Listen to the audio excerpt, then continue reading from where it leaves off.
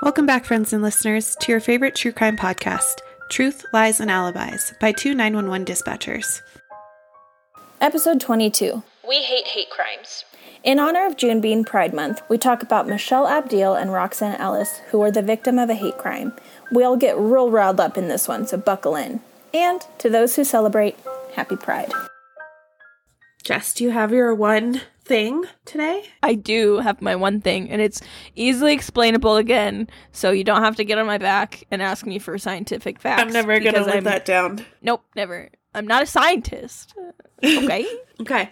Did you know the smallest mammal in the world is a bumblebee bat?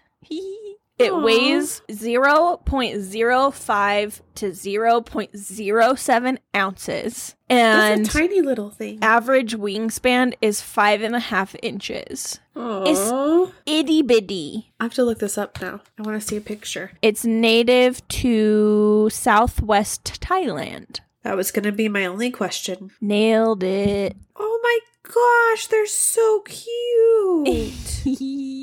The other night we were having a bonfire and there was a bat flying around and I saw it and I pointed it out to Nova. She missed it and she goes, oh, I want to see it so bad. Bats are so cute. She's right. Bats are cute. They are so cute. Speaking of Nova, we went to Pride this last weekend. Happy Pride, everybody. And today's story is kind of Pride-related-ish. Well, not Pride-related, but I wanted to do a story that kind of had to deal with the LGBTQ community because it is Pride Month. And unfortunately, LGBT people are 9 times more likely than non-LGBTQ people to be victims of violent hate crimes. So their community is at higher risk. And so I wanted to tell a story like we did last year. I thought it would be a good time. Today's story begins in Medford, Oregon. Medford, Oregon is home to 223,259 people. It is the 4th largest metro area in Oregon, and according to 2015 FBI data, Medford was ranked as the most dangerous city in Oregon, with 502 violent crimes and 6,543 property crimes per every 100,000 residents. I was just about to say that I'm pretty sure that I've been there. I've been there. I was like, I've been there. And you're like, most scariest. And I was like, I've been there for a funeral like last year. And it was a pretty place. Anyway, that's a lot of crime for that community. In 1990, Michelle Abdill and Roxanne Ellis moved to Medford, Oregon from Colorado Springs, Colorado. The two had met in Colorado. Roxanne was a divorced mother of 2 who worked in an OBGYN office when Michelle got a job in the same doctor's office, and the two hit it off and became life partners. They moved actually to Oregon because of all the hate that the LGBTQ community was receiving in Colorado. In Oregon, the couple had started a successful property management business, and the two were elected to the board of their church, which is crazy because, you know, as we were just discussing previously, sometimes religion isn't always friendly. But in their spare time, the two worked on restoring their old craftsman-style home and visiting their 3-year-old granddaughter. They also worked as activists fighting 2 ballot initiatives in the years of 1992 and 1993. Measure 9, which intended to amend the state constitution to make homosexuality, this is a quote, abnormal, wrong, unnatural, and perverse. And Measure 19, which intended to restrict any library access for materials, this is another quote, related to homosexuality. So they were really fighting for a cause. Yeah. In 1995, Michelle and Roxanne had been together for 12 years. And on December 4th, Roxanne went to an appointment with 27-year-old Robert Ackerman to show him an apartment. He had made the appointment earlier that day. Roxanne called her daughter around 1600 to tell her she was going to go shopping. And at 1700, Michelle left their office and told others that Roxanne had called her and needed a jumpstart for her car. Later in the day, Roxanne's daughter would drive over to the apartment complex where her appointment with Robert was. She saw her mother's pickup, but as she pulled up, the truck pulled away. And I think she tried to follow it, but kind of lost where it was going. No one would see Michelle and Roxanne again until their bodies were discovered 4 days later on December 8th, 1995. They were discovered wrapped in drapes and covered in cardboard boxes in the back of Roxanne's pickup. They had been bound, gagged, and shot in the head. So the vehicle had been parked and somebody had called it in as suspicious. And when they went to look, they found the bodies in the back of the truck. Wow. After the bodies were discovered, it caused concern within the couple's community. They had received previous threats for the activism on gay rights issues, and the community suspected that they were victims of a hate crime. The National Gay and Lesbian Task Force wrote to the Attorney General Janet Reno to request that the U.S. Department of Justice assist in the investigation. In the letter, they cited the Justice Department's guidelines and said it should be considered a hate crime. The police made a composite sketch public that an eyewitness had helped create when he saw a man parking Roxanne's truck in the area it was discovered and walking away. When Robert Ackerman's mother saw the composite sketch, she called authorities because she suspected her son had been involved in the murders. He had been acting strangely around the time of the murders, and the composite sketch looked very similar to him. She also showed investigators boxes that they had used to move her to Medford, and the labels of the cardboard boxes matched the address labels on the boxes that they found with Roxanne's and Michelle's bodies.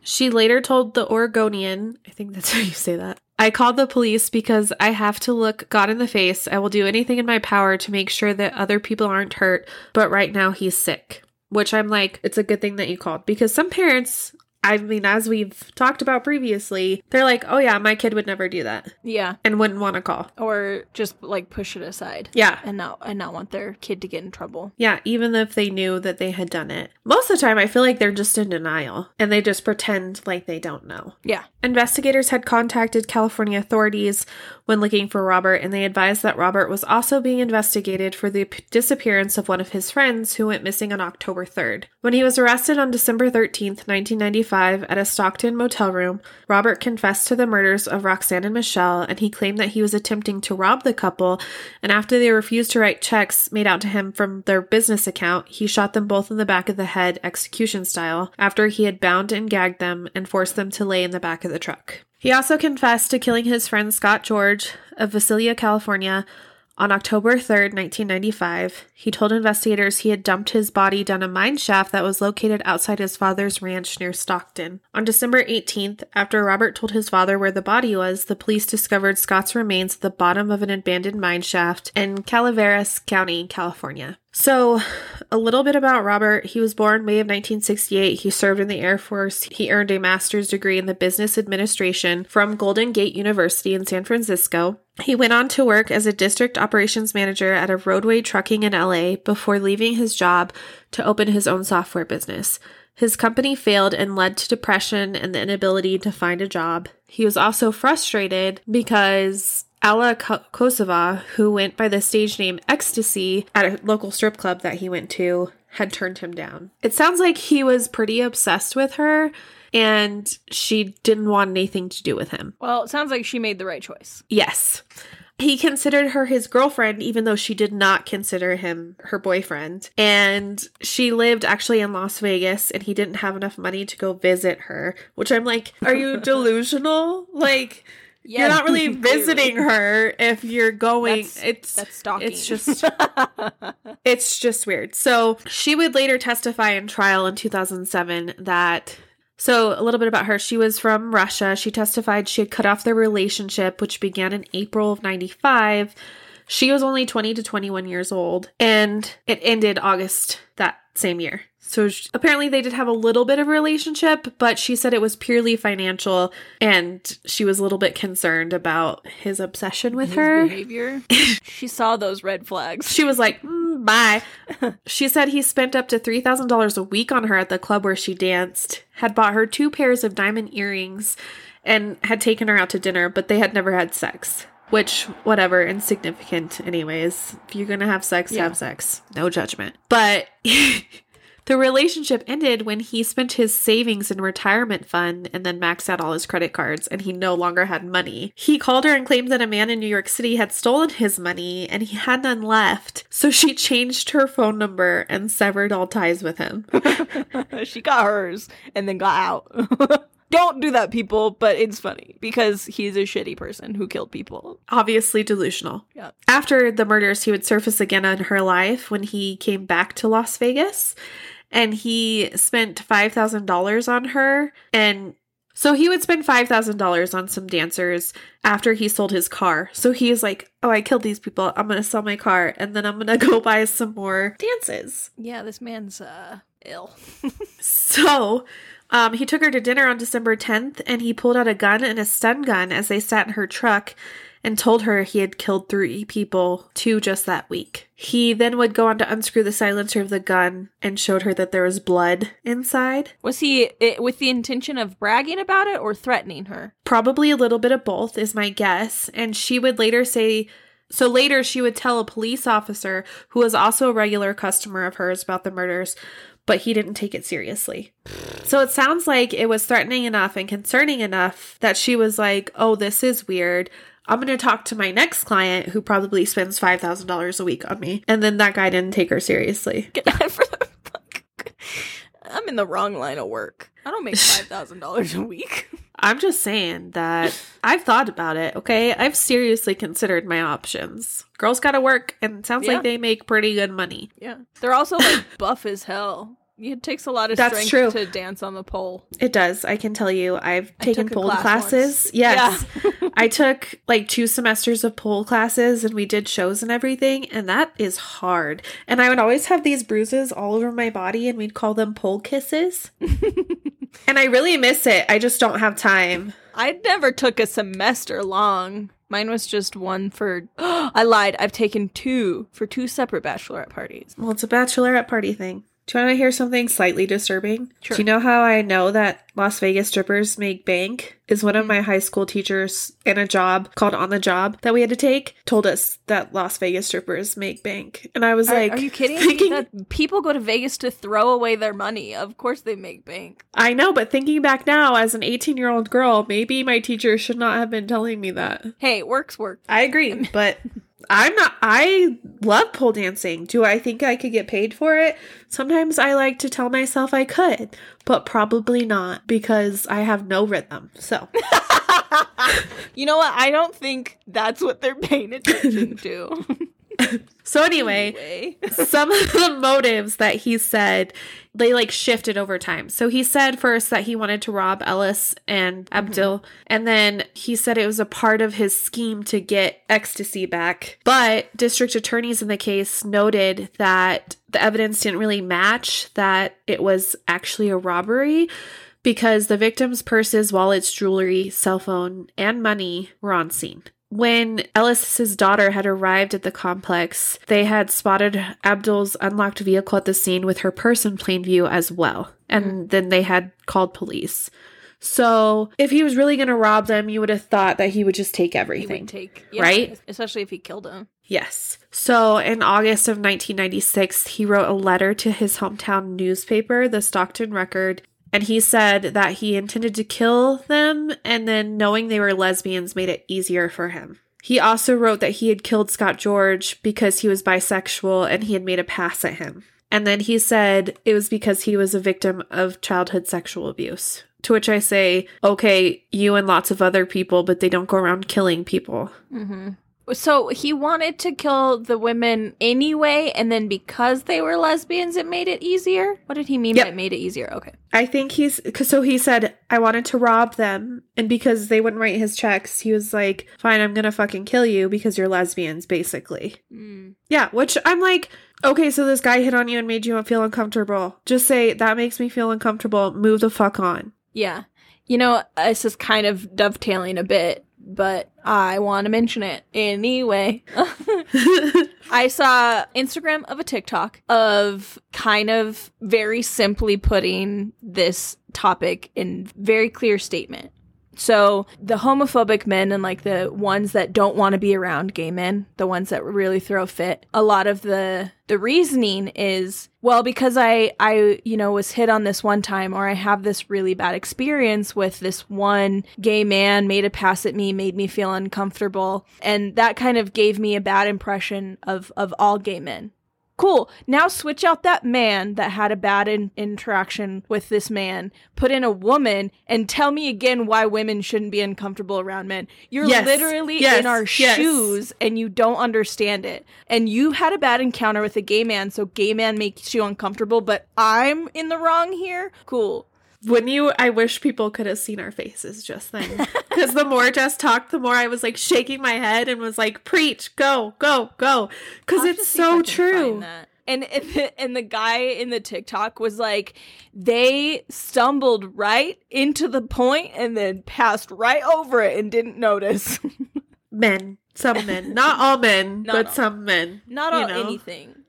Yeah. No, and that's the thing, right? Is like, just because he's bisexual doesn't mean he's a bad person. Just because they were lesbians doesn't mean they're a bad person. Just because I identify differently than you identify, go fuck yourself. Yeah. I'm sorry, but like... And guess what? Your shitty personality means I'm not attracted to you regardless of my sexuality, so... You can go to the gym all you want, but you can't work on your personality. I stole that from Jess. So he admitted basically that he was homophobic. I mean... Yeah. So he also stated that he previously had contact with Ellis 2 weeks before the murders. He had shown up at the same apartment complex and she had shown it to him. And then that's when he learned that the two were lesbians. He said he had no problem with bisexual women, but he had, and this is a quote, no compassion for lesbians, bisexual, or gay men. It doesn't fucking matter who you have compassion for. Mind your own fucking business. Sorry. FYI, this episode is going to be two very angry women. If you didn't already catch that. I feel like that's every episode. Remember when we did Casey Anthony and every other word I was like, fuck that girl. I hate her. Yeah. So, I'm just saying, there will be F-bombs all throughout this. Anyway, apparently he asked them if they were lesbians and they were like, yeah. Well, yeah. And then 2 weeks later he called. It's disgusting. He said it made him sick to his stomach to learn that she was someone's grandma and that he knew that they had been together 12 years and it was just wrong, basically. He would later recant this claim to have killed them because of their sexual orientation because he didn't want to admit that he had been involved in a hate crime. And I think he was afraid of how other inmates would see him. And he said he actually killed them because it was a sudden urge and he felt like he had to kill them, basically. Cool. None of that's any better. He also said that he killed George just because he wanted to test the silencer that he had built for his handgun. Again, not any better. Nope. So after he was arrested and he admitted to everything, he was found guilty, obviously, and he was sentenced to be executed by lethal injection. But by then, Oregon hadn't had an execution for over 30 years. And then he tried to plead not guilty, have it like overturned. But eventually, in the end, he pleads guilty. Well, he admitted it. Yeah. And they hold up the death sentence. And in February of 2011, an Oregon court declared he was so delusional that he could not assist in his death sentence appeal. And then he was sentenced to actually life without parole. But the motherfucker died anyways of natural causes on October 16th, 2018. And he was also like given a death sentence for the killing of Scott George. So he was gonna die anyways. On August 9th, 1996, an LGBT advocacy and education center opened in Ashland named the Abdill Ellis Lambda Community Center in honor of the murdered pair. So they opened up a center. Unfortunately, it closed in August of 2010, but that's 14 years it was open. Yeah. The murders were also cited in April of 2001 by Senator Jordan H. Smith when he argued in the U.S. Senate on behalf of hate crimes. It was on behalf of hate crimes provision proposed for inclusion in the Local Law Enforcement Act of 2001. So they made some changes. They did some things. They were doing things when they were alive, and they probably would have done so much more. Mm-hmm. Just the fact that somebody so awful and so full of hate took away these two wonderful people, and another person who I didn't really touch on, but I'm sure that he wasn't a horrible person like he tried to make him out to be, because right. The guy was straight up crazy, okay? He believed he was in this relationship with Ecstasy, who clearly wanted nothing to do with him but his money. And he was probably making wedding plans, who knows? I feel like she's lucky that she didn't get killed. I know, right? When he pulled out his gun and was like, oh, look at this, look at the blood in here. Yeah. Anyway, I know that was a short one, but I felt like it was worth telling. and murder is never okay, but like we especially hate crimes around here, okay? Yeah, we super hate crimes. As everybody should. Yeah, it's one of those things where I don't want to jump on a soapbox. And hey, this is an opinion podcast. Go ahead. But I've done it before, you know?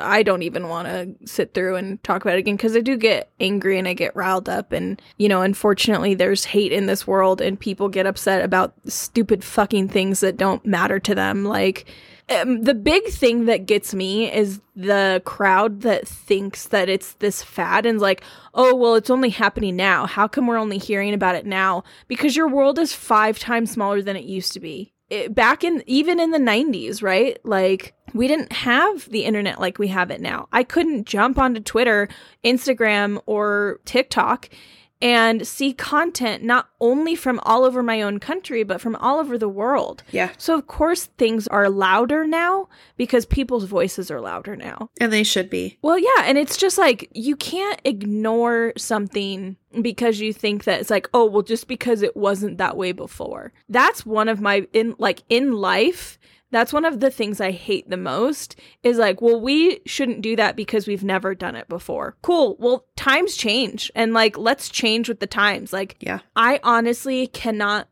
wrap my head around and I cannot understand hating somebody based on their relationship. Well, and like, focus on your own fucking life. Like, who has that much time to hate somebody who literally doesn't mean, like, they don't have anything to do with your life? Move on. You're making me angry. Now I'm gonna get all angry. I'm just saying, too, like, all this bullshit about how in the news, like, recently, especially, they've been talking about how the link between the gay community and, like, pedophilia. As somebody who's been molested 3 times, I can tell you that all of them are straight. So I'm just saying. That's the thing. Shitty people are people. Yeah. You're going to find shitty people everywhere. It doesn't matter the group that they're in. Yeah. And I'm not saying like everyone in the LGBTQ community is perfect. Right. Shitty people are people. But just like we've talked about with every occupation, every person out there, no matter what they do, no matter who they are, no matter their sexual orientation, could be a shitty human. Yep. I have days where I'm a shitty human. I don't. I'm perfect in every way. I know. Have you seen this? We can't all be like you. We can only try. I just tell myself that. I just wish that, you know, that there are just some people that rational thinking isn't going to reach. Nope. And it never will. That they're on whatever reasoning they have, regardless of what it is, that like they're not willing to listen. They're not willing to see other viewpoints. And that's so disappointing because it's like, I don't know. I don't know how to explain it because it literally does not make rational sense to me. No. Who the fuck cares? If it's 2 consenting adults, leave everyone the fuck alone. Yeah, I 100% agree. And I think I've said this last June, but like, I am so proud of my daughter for just being herself and being proud of who she is. And also, like, inspiring me to be who I am and to not be apologetic about it. Mm-hmm. And we need more of that. Like, seeing her live her truth and not be afraid. And I know, like, as a mom, I'm kind of scared for her, right? Of stuff like this. Because there are so many people filled with so much hate that they can't get the fuck over themselves. Leave everybody alone. Let everyone live their life and let everyone love who they want to love. Like you said, as long as they're consenting adults, who the fuck cares? I don't know. The people that hide behind the people that hide behind wanting to protect children, right? So you've got the ban on drag shows. You've got the ban on drag queens, like, reading to children. Oh, yeah. I'm sure everybody's seen it because it's been around on social media enough. But guns kill children more than drag queens do. And you're willing to stand on the corner and protect your gun because that's your right to have that? I just think shitty people kill children in general, like we've stated before. But I think that there are some people who probably shouldn't own firearms, yes. It goes back to, I brought it up before, that they hide behind wanting to protect children when at the end of the day, it's not about protecting children. Because if you were protecting children, other matters would matter more. If the whole world was protecting children, a lot of things would be different than they are now. My daughter was hugged by a drag queen at Pride, and it was the happiest moment of her life. Do you know how many times she's played that video for me? So many times. She was, like, obsessed. Drag queen looked beautiful, was on fleek, as she said. I don't know what that means, but that's what Nova said to me. She also said some other weird stuff that I had no idea what it meant. We no longer speak their language. It's okay. We don't need to. We're old. I was like, let me get Google out so I can Google what you just said to me. No clue. So, and then there was a singer there who is actually a teacher as well. They were talking about how they love to go to these events because they feel like they fit in. And to see the younger community being able to be themselves and how inspiring that was. And it was amazing. Like, I thought it was very family friendly. They did a great job. There was no hate. Everybody was loving and kind. Like, the people that argue that it's not family friendly have never been to an event to speak on it. So also, don't make it gross. You're the one who's making it gross. Yeah. I'm just saying. Yeah, 100%. Not everybody looks to get everything sexualized. You're the gross one. Did we ever stop and think about, what's wrong with me that I think that somebody who's dressed the way they want to dress is sexual? I'm just saying. We're probably going to get some hate for this episode, Jessica. That's right. Bring it. Just let people be happy. Like, life is hard. This world sucks. Let people be happy if it's two consenting adults. And focus on yourself. If it's more than two consenting adults. Relationships come in all shapes and sizes. If it's consenting adults, let them be. Let them be like bumblebee bats. I agree. Also, if we've offended you, go look at some pictures of some bumblebee bats and get the fuck over yourself. Thank you for listening. Additional information for each case can be found on our website, truthliesandalibis.buzzsprout.com. New episodes will be uploaded every Monday. Find us on Facebook and Instagram at Truth Lies and Alibis.